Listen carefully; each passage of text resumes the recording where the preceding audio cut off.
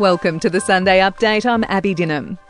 Anthony Albanese has had an audience with King Charles at Buckingham Palace, along with other Commonwealth leaders.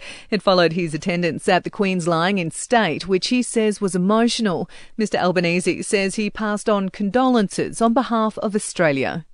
He's very conscious of the connection that was there between his mother, Her Majesty, and Australia. The Queen's 8 grandchildren have stood vigil at Westminster Hall. Prince William and Harry wore their military uniforms. The 6 other cousins were wearing black as each stood around the corners of Her Majesty's coffin. King Charles and Prince William made a surprise visit to greet the thousands of people lining up to pay their respects. The pair were met with applause from those lining the banks of the Thames. I think it's amazing that they're coming out and at a time of they're really grieving, that they're coming out to be with the crowds and just show everybody a sense of unity. Education unions are pushing for teachers to be given the right to ignore calls and emails outside of work hours. There's concerns being constantly on call is affecting employees' mental and physical health.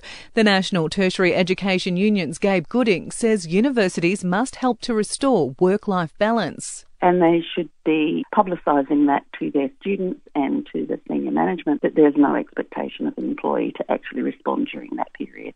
Ukraine's ambassador to Australia is calling for a ban on Russian tourists visiting the country.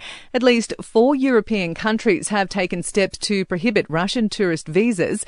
The federal government has rejected the notion, but the opposition says it should be considered. And 7 decades after cheetahs became extinct in India, 8 of the big cats have been flown in to try and reintroduce them to the South Asian country. The coalition of cheetahs were flown in from Namibia to a large national park in the heart of the country, with hopes their numbers will increase in coming years.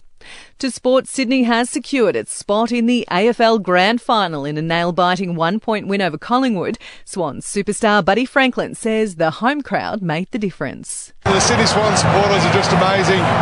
Collingwood came out in numbers today, but it was just awesome just to get the win.